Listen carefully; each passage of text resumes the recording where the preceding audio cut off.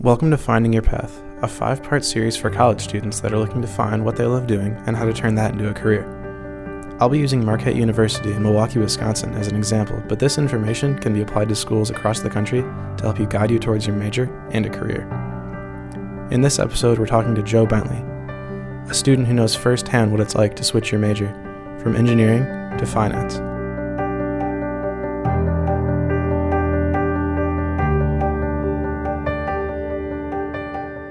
So, you came to Marquette as an engineering major, correct? Mm-hmm. Yeah.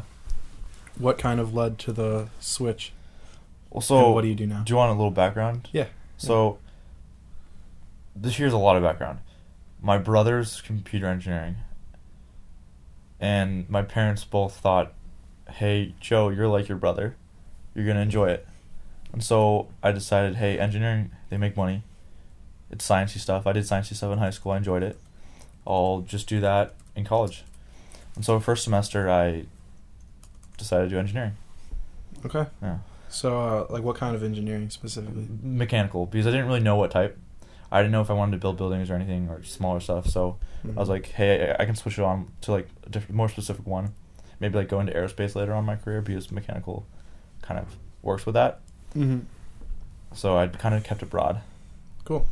According to the New York Times, switching your major usually only costs you a semester or two of work. For many students like Joe, a semester or two of work to get out of a major they don't enjoy is worth it. So you switched to finance. Yes. What led you to switch to finance that's pretty different from engineering? It's easier. Okay.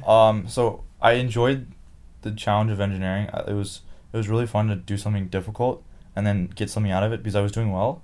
But after a semester of it, I was so burnt out. So here's a little more backstory. I'm in ROTC, and because of that, I wake up at 5, 6 every morning, and on top of going to bed at 1, 2 o'clock because of calculus and physics and then engineering. It's just intro to engineering stuff. It was just too much work, where by the time I hit the weekend, I would just pass out every night. Yeah, definitely. Because I was so tired. And so finance, I could take less credits, and also it was easier. It just kind of fit more with your schedule. And so I'd be able to actually enjoy college more. Because now I'm part of a fraternity. I have some positions to leadership and other things. I'm actually able to participate when compared to first semester where I was just homework and occasionally hanging out with people. Sounds like it would improve your college experience a lot. It has. It's so nice. Right now I'd probably be studying for a midterm tomorrow, but I'm done, which is I'm still happy about the switch. Most students think that they are locked in once they choose a major, but in reality, almost 75% of students change their major at least once in college.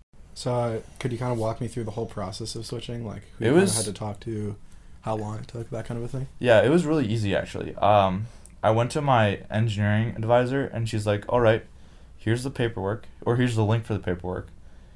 You're going to turn it into the business school, and then you'll hear back. And so I filled it out. It was why you want to switch, what's your GPA, what's your name, what's your student ID, all just they want to know who I was. And it was me switching. And then I turned it into the business school. And then I think 2 weeks after I put the paperwork in, they were like, yep, you're in finance now. So not too strenuous. It was super easy. If you came across a student that was that you knew was unhappy in their major, what would you tell them? I'd tell them to switch for sure. Okay. Because you hear statistics about students switching majors in college, and it's 70% of students don't end up graduating with the same major they started with. So it's not, there's nothing wrong with switching, because you're gonna grow up in college and find something else you enjoy more. Commonly, students think that they need to pick their major based on what they want as a career.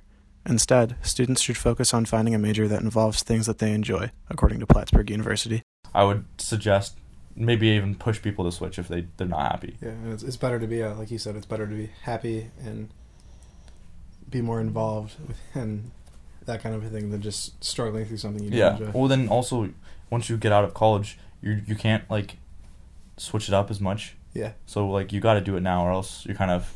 Sure, you hear oh, I got an English degree and I'm working in finance, or I got a history degree and I'm, I don't know, doing law, but even still, those people are really smart. Yeah. And so they're able to, and I'm not the smartest person in the world, so, yeah. And most people aren't. So definitely switch now. I would suggest switching. Yeah, the earlier the better. Just with all the credits and stuff. Yeah. So it was super easy, the switching part, but because I did miss the first semester of finance or business in general, catch up, I had to catch up. So I was lucky because I took calculus already because of engineering.